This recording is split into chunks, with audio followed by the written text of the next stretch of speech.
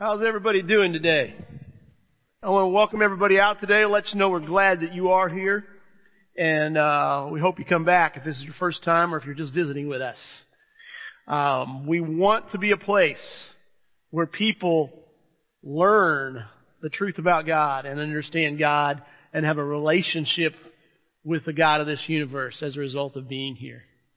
And we started a new series last week entitled Fearanoia.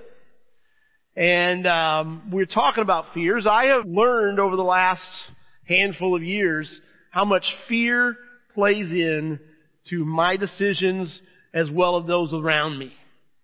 Once you start seeing it, you see it everywhere, and I don't believe that's just a paranoia. I believe it is accurate. And as we were talking about, last week we talked about that fear, our fears, are in opposition to our faith. And we looked at King Saul in the book of 1 Samuel. If you want to look at the case study on fear, I encourage you to go back and look at King Saul's life. I encourage you to read and study the entire book of 1 Samuel, though Saul doesn't come onto the scene till around chapter 8 or 9. If you want to listen to the lesson from last week, if you weren't here, it is available online at greateraltonchurch.com. Is the other website up, Tom? The new website is up. And so you can go there and listen to any of the lessons that you would like to on that. But today we're going to be talking about recognizing my fear.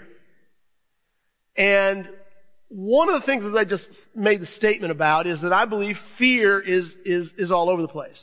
I believe every person in this room has fears that either do influence and control them or threaten to. And I don't think it takes long to look at this. There are all kinds of fears involved in our lives. One of the big fears for me in my life has been a fear of financial ruin, fear of bankruptcy. I grew up with bill collectors calling the house. The house that we lived in was my parents had bought on contract for deed, which means there's no bank involved. There's the seller that owns the house is financing it. And every year my father would get a letter, saying, okay, you're 6 or 8 or 10 payments behind that you did not make this year, and you need to make those payments by this date or we will repossess your house. I answered the phones too many times as a kid, and I learned that there were bill collectors on the other end. And my father, the majority of my life growing up, had what was called straight commission sales jobs. What that means is if you don't sell anything, you don't get paid. And by the time of 9, 10 years old, I understood that if my father didn't sell anything, he would not be able to give my mother a check to go buy groceries. And so by that age, literally every day when my dad would come home, I would say, Dad, did you sell anything today? Because I understood that him selling something today influenced his ability to give my mom a check 3 or 4 weeks down the line. I mean, my understanding was limited, but it was also somewhat accurate. And so not only be clear, I never went hungry. Okay, not in the sense of, not having food for 2 or 3 days. But we didn't always have the food I wanted either, which is probably normal for most kids. But I fear financial ruin. I fear losing all my money. I fear not having money, being able to make my house payment and losing my house. And that's motivated me through my life. First, early on in life, it motivated me to avoid financial responsibilities. Let's don't have payments. Let's don't have a bunch of debt out there. I made the joke that I brought debt into my wife and I's marriage. When we got married, I owed $600, and $300 of it was to her. Yes. But that fear influenced me when I got into owning my own business, which is, by the way, a straight commission sales job if you own your own business. I worked very hard, and I made decisions based off fear. My oldest son was born on April 4th, 1994. It was a planned C-section at 8 o'clock in the morning. And by 11:30, I had left the hospital and was going, and I went and put in 2 windshields that afternoon. And if you want to know why I did that, the business was young. The business was less than a year old. And we had just started getting some contacts in the insurance industry. And they had just referred me 2 jobs. And I feared that if I didn't do them that day, they'd quit sending me work. And so I did that. My daughter was born on January 12th, 1998. And she was born at 11:30 at night. And when she was done, I went back to the shop, cut a piece of glass, and at 2 in the morning, I was putting a rear window in a semi in Vandalia in the snow. Why? Because I feared if I didn't take care of that customer, they would go somewhere else, and guess what? I would have financial ruin. And guys, I don't think it takes much to look very far to see fear at play in every one of our lives. Why, as a teenage boy, did I not ask out more teenage girls? I was afraid. I had reason to be afraid, by the way. But I was afraid that they would say no. I was afraid that I would feel rejection. And if I didn't ask them out, I wouldn't feel that rejection. Guys, fear is everywhere. Does anybody here fear what people think about them? Does that fear of what people think about you influence what you do? What you say? The clothes you wear? Perhaps even the TV you watch? Because you fear being not in the in crowd. Not being able to talk about what everybody else is talking about. See guys, fear is there in our lives. And as we talked about last week, we're taught by God, if you are a disciple of Jesus Christ, if you have made a decision that you accept His offer of salvation and you want to live with Him as the Lord of your life, you have said, I want to live by faith. And guys, as we talked about last week, fear is in opposition to our faith. Fear opposes our faith. We're going to be looking a lot at 1 Samuel 15 today. If you've looked in your notes already, you'll see that there's several verses from 1 Samuel 15 there. I highly encourage you to go and read that entire chapter for yourself. It's very fascinating. It's very clear where fear gets in Saul's way of obeying God. In chapter 15, verses 1 and 19, this is what it says. It says, Samuel said to Saul, I am the one the Lord sent to anoint you king over His people Israel. So listen now to the message from the Lord. This is what the Lord Almighty says. And then in verse 19 it says, why did you not obey the Lord?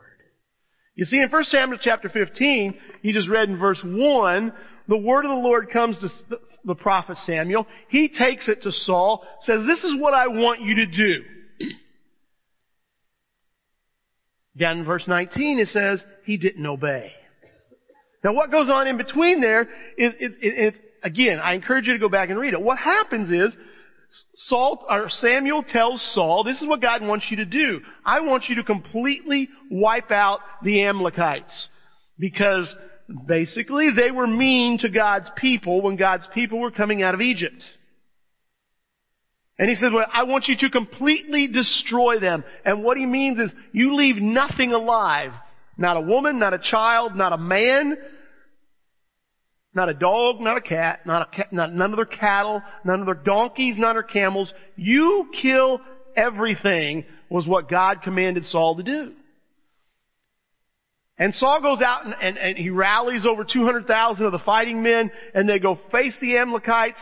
There was another nation who was near them, and he says, get out of the way, we don't want you killed too. And they go and they wipe them out, except they leave the king alive. And it says that they left the best of the cattle and the sheep. In fact, the fattened calves. But then everything that was weak and despised, they were willing to kill, but the good stuff, they were unwilling. And so God speaks to Samuel again, and he says, go talk to Saul, because I'm sick that I have made Saul king. And so he goes to see him, and as Samuel the prophet walks up to King Saul greets him, and he tries to get out ahead of this thing, and he goes, the Lord bless you, Samuel. I've obeyed the command of the Lord. And Samuel says, oh yeah?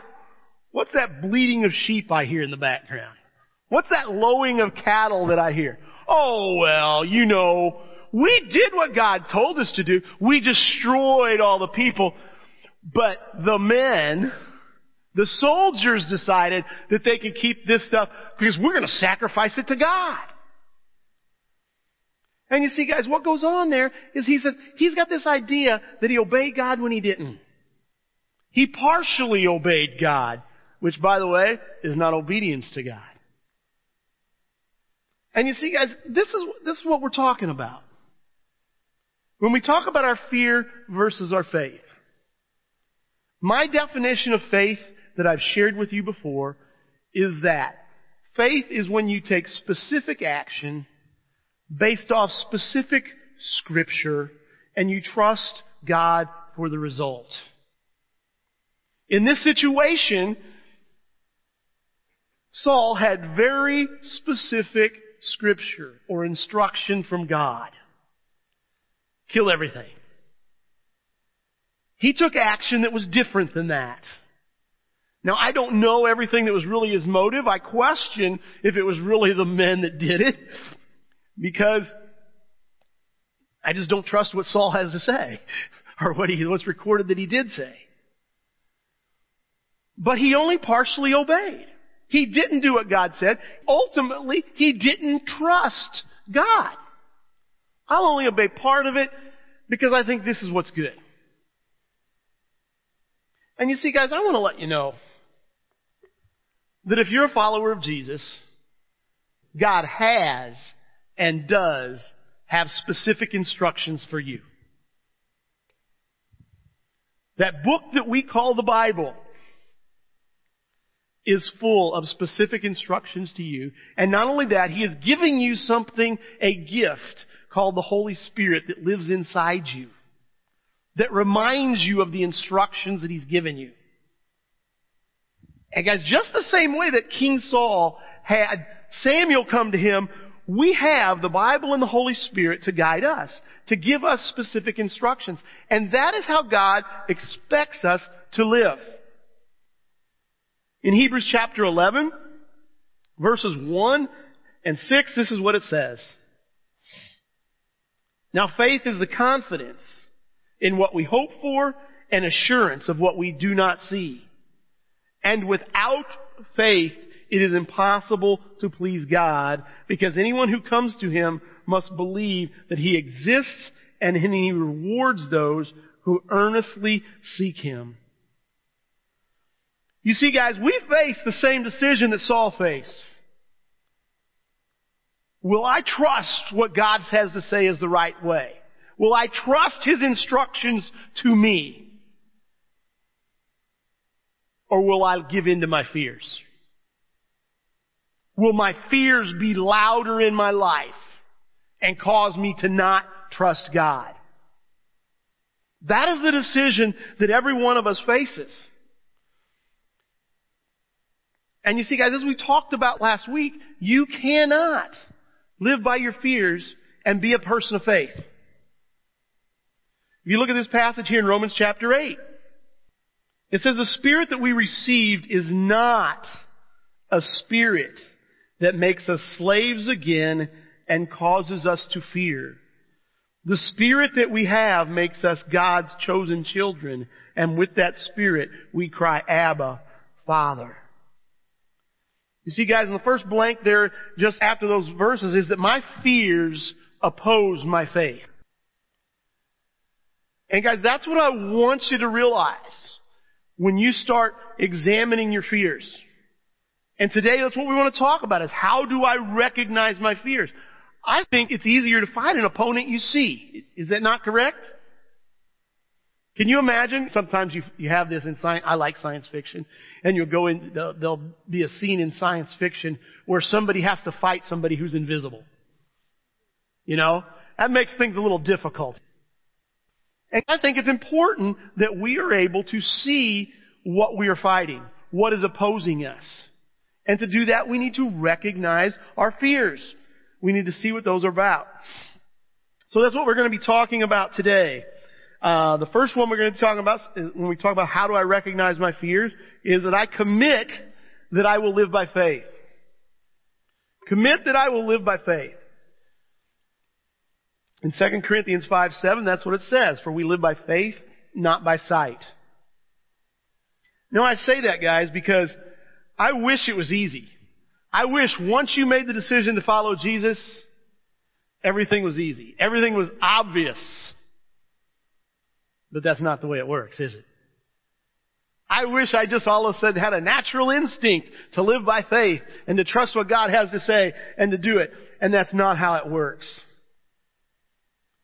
See, guys, years ago, I heard a story. Just curious. How many of you heard who Zig Ziglar is? You're all over 40.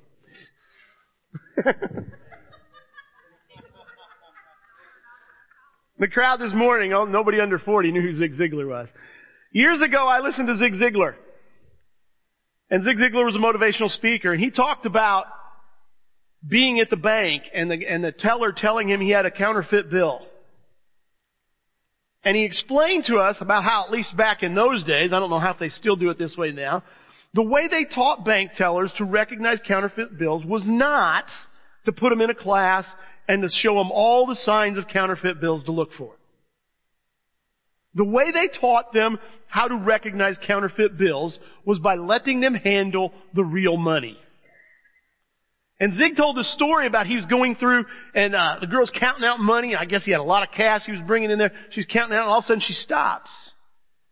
And she says, Mr. Ziegler, this is a fake $20 bill. You see, she didn't have to look at it. She could tell the difference because she'd handled real money every day.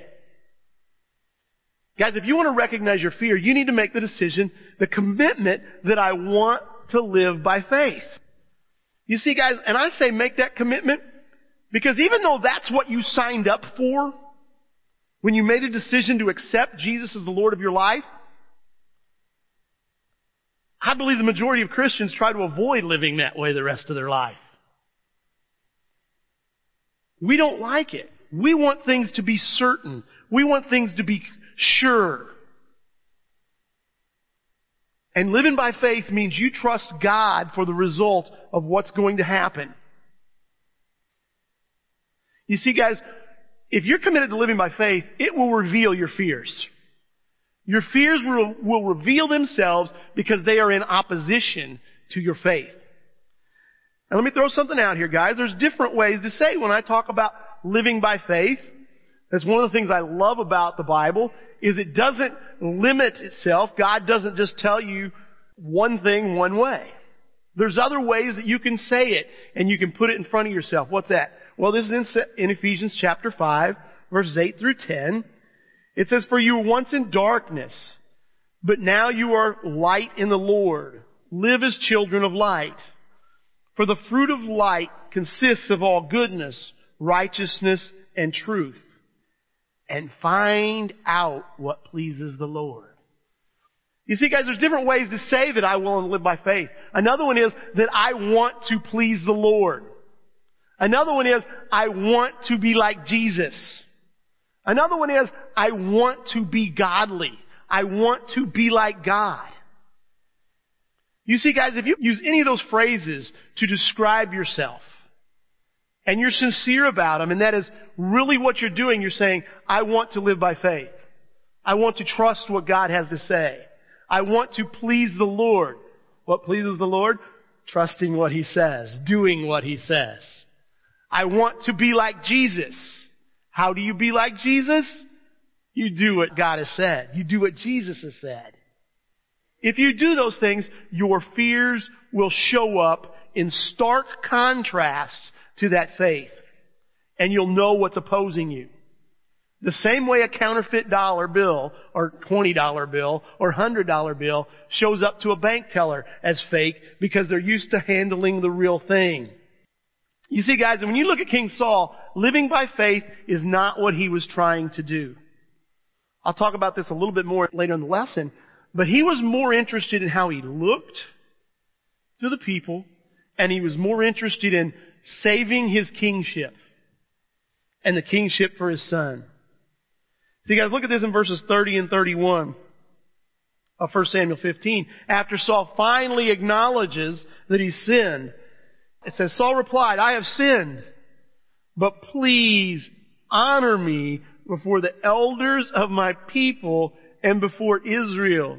Come back with me so that I may worship the Lord your God. So Samuel went back with Saul, and Saul worshiped the Lord. Guys, why is he concerned with... He has just blown it big time. I mean, he has just screwed up, and we're going to look at later. God's tearing the kingdom away from him. Saul's, as king of Israel, and his family being king of God's people, ends with Saul.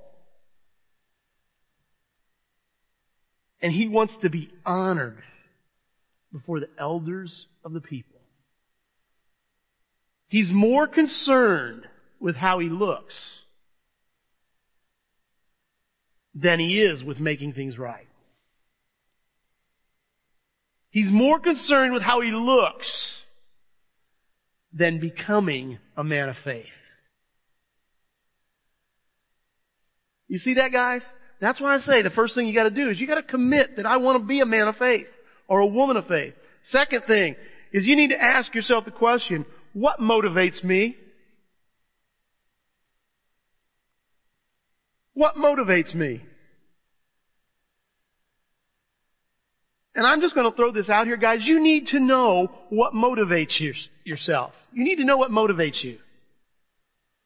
In Matthew chapter 25, there's a story that Jesus tells about a master who gives his servants money and he goes away on a trip. And the first two servants do really well, put his money to work, double their money. They're faithful servants. The third servant comes forward, and this is the passage you see in your notes there on Matthew chapter 25. And this man is a good example. He says, the man who had received one bag of gold came. Master, he said, I knew that you're a hard man, harvesting where you have not sown and gathering where you have not scattered wheat. So I was afraid and went out and hid your gold in the ground. So here is what belongs to you. Now guys, this was an unfaithful servant. The master refers to him as a wicked and lazy servant. But the guy knew why he was wicked and lazy. He was afraid. And guys, I want to tell you, I believe that we need to recognize our fears. Now, when it comes to our fears, I just said we need to know. Now, it's a popular saying in movies, especially the spy movies and the military movies. All of a sudden somebody, doesn't know something and says, why wasn't I informed of that? And what do they say? You're on a need-to-know basis. And you don't need to know. Well, I want to let you know, you do need to know your fears. And God has you not only on a need-to-know basis, but a want-to-know basis. What does that mean? Well, you need to know, and He's willing to let you know, but you got to want to know. You see, when you read through 1 Samuel 15, Saul didn't want to know. All he wanted was to be honored. He just wanted to be respected and celebrated for doing what God said to do. And he didn't want to be told. You're a fearful, faithless king. And when he was confronted with it, he denied it. He defended himself. He did not want to know. So guys, I think the second thing when it comes to recognizing your fears is you have to want to know. I believe that's the way God is. God has told us, number one, He said the Holy Spirit will lead us into all truth. And number two, He has told us that if we seek, we will find. If we ask, it'll be given. If we knock, the door will be opened. Tells us that in Matthew chapter 7. In James chapter 1, it says if anybody lacks wisdom, he should ask God who gives generously to all without finding fault. What is He doing? He's promising you, if you want wisdom, His wisdom, by the way, not the wisdom of the world. He won't give you the lottery numbers. And if you want to know things that the Holy Spirit can reveal, He will tell you those things. But you have to seek. What does He say? If you seek, you will find. This is really difficult here. This is almost like algebra, but I'm going to ask it. What if you don't seek? You won't find. If you don't seek what your fears are, you won't find them. And they will continue to dominate, influence, and control you. I've been told by a counselor type of person that anger is a secondary emotion. Okay, that when somebody gets angry, most of the time it's not real anger. Okay, they're hurt, so they get angry. They're frustrated, so they get angry. And you see, guys, what I'm saying is a lot of times our reaction to things, like you see with Saul, isn't about what's really going on. And we've got to look deep to see what those reactions are really all about. And guys, I encourage you, I challenge you, I invite you to invite the Holy Spirit into your life and ask God's Holy Spirit to reveal your fears to you so you can see what's opposing your faith. Third thing we need to do if we're going to recognize our fear is stop defending my actions. I should have had this point number 2. I realize you should stop something before you start something, but it was too late before I realized it. Guys, if you read through 1 Samuel 15, one of the things you are going to see is that Saul was constantly defending himself. Read this passage with me in 1 Samuel 15, verses 19 through 21. Samuel asked him, "Why did you not obey the Lord? Why did you pounce on the plunder and do evil in the eyes of the Lord?" "But I did obey the Lord," Saul said. "I went on the mission the Lord assigned me. I completely destroyed the Amalekites and brought back Agag their king. The soldiers took sheep and cattle from the plunder, the best of what was devoted to God, in order to sacrifice them to the Lord your God at Gilgal." Guys, this is well into the story, and Saul is still defending himself. He acknowledges his fear after this. Only after Samuel blows through all of his defenses. And guys, I encourage you, how eager are you to acknowledge your faults? Who wants to sign up for that? If we had a session, come in and we have a preacher who's a prophet. And if you come in, he will have a private setting and he will tell you everything you're doing wrong. Who signs up for that? Very few of us do, because most of us are not eager to know what we're doing wrong. We don't like being wrong. In fact, I would venture to say that most of us fear, and I put myself in this, I have a natural fear, let me say, because I fight this. I have a natural fear to know when I'm wrong. And I believe that's most of us, guys. You've got to decide that you're willing to stop defending yourself. And guys, again, this gets back to having faith. What does faith have to do with being wrong and being willing to acknowledge I'm wrong? Guys, I'm forgiven. I am forgiven. The Word of God is that I am an imperfect, sinful man. That is truth. I can't deny it. I can't get away from it. But I'm also trust that I've been forgiven. So if I trust that I've been forgiven, why should I be afraid of where I'm wrong? Why should I be afraid of learning what my fears are? The last thing, guys, we want to talk about, if you want to recognize your fears, and this goes along with being a person of faith, is start aligning my thoughts with God's. Guys, this is what this passage in 2 Corinthians 10 is talking about.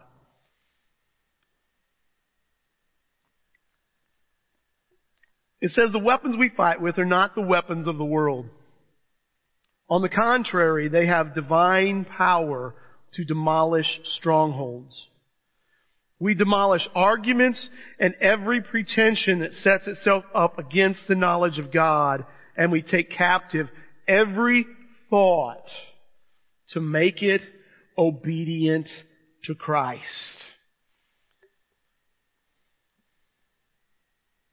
You see, guys, this is what we're supposed to do with our fears.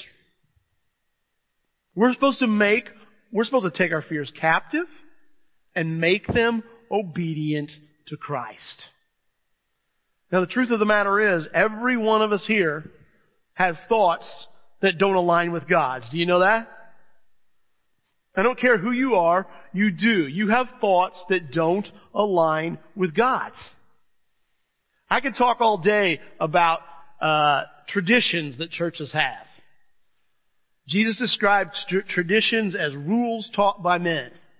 And churches have a tendency to set them up to where they're rules of things you have to do, things you're not supposed to do, and not a lot of times, they're rules taught by men. They don't come from God. It's a tendency of a church to do that. But guys, I want to encourage you something. Something I've learned, and I hate to admit it, I have personal traditions. I have personal rules that I've come up with in my life. You know? How many of you believe your way of doing things is the best way of doing things? No honesty in this room. Most of us, that's the way we are. We like the way we do things. We believe that the way we do things is the best way for us.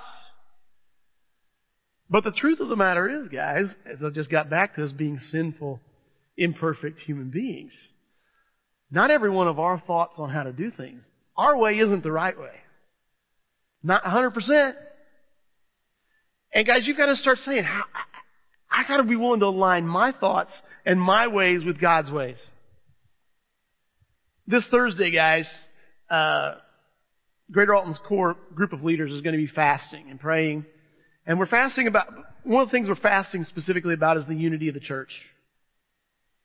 And we've been talking about this, we've been praying about this. Tim and Alan and I, in our Wednesday morning meeting, have been talking for several months. We started talking a few months back about about the three of us having something internally that we work with called the Unified Vision Statement. And what is that all about? It's just, hey, this is how we agree that we should approach shepherding this church, is what that's about. And as we talked, we each took turns sharing. This is what we think. This is what we have visions for the church. This is what we believe. And one of the things that we very clearly agreed on that came up, it was repeated anyway. I don't know if it came up multiple times, but it was repeated, is that we believe that we should do things God's way instead of our way. And guys, I bring that up because I just want to ask you, is that your personal commitment? Okay? Is that your personal commitment? That listen, I want my ways to be God's ways. That's the way I want to live my life, is God's ways. Is God's way. And am I willing to align that way? You see, guys, when we get back to Saul, he had something very clear. This is the way King Saul started out. God said to Saul, He says, "You're my chosen king, and I've given you my spirit to be with you." That's the way Saul started out. And Saul says, eventually anyway, he says, I like listening to my fears better than I like listening to your spirit. I trust my fears more than I trust you, God. I fear my fears more than I fear you, God. Essentially what he was telling God is, I do not believe you. And you see, the same pattern went on. Because at the end of chapter 15, what happens is, God rejects Saul as king. In verse 26, that's what it says. It said that Samuel said to him, I will not go back with you. You have rejected the word of the Lord, and the Lord has rejected you as king over Israel. You see, guys, and what happens is, Saul rejects even this. Saul rejects God's rejection of him. I mean, where the word of the Lord says, Saul, you're not going to be king. Your family's not going to be king. Your kingship ends with you. Where before he had promised him his family would be king. He says, it ends with you. And even then you find later on, down in chapter 20, he's talking to his son. God has already anointed David to be the king that succeeds Saul. And Saul rejects all this, and he's telling his son, as long as David's alive, you'll never be king. And you see what's happened, guys? God has told him, I've rejected you as king. I've torn the kingdom from your hand. And Saul thinks he has a better way. He thinks he can work around God. And he thinks he can kill David and have his son Jonathan be king. Guys, my question is, right now today, where are you at? As we talk about this, and we talk about recognizing your fears, I'm sure there's some in this room who recognize their fears. There's people in this room who have made the decision, I want to be a person of faith. I want my ways to align with God, and you're very willing. There's others of you who you look at that, and you may not even realize that you're being opposed. You may not even realize how your fears are influencing and controlling you. And guys, today, as we close out, I just want to invite you, encourage you / beg you to recognize your fears, because they are opposing your faith.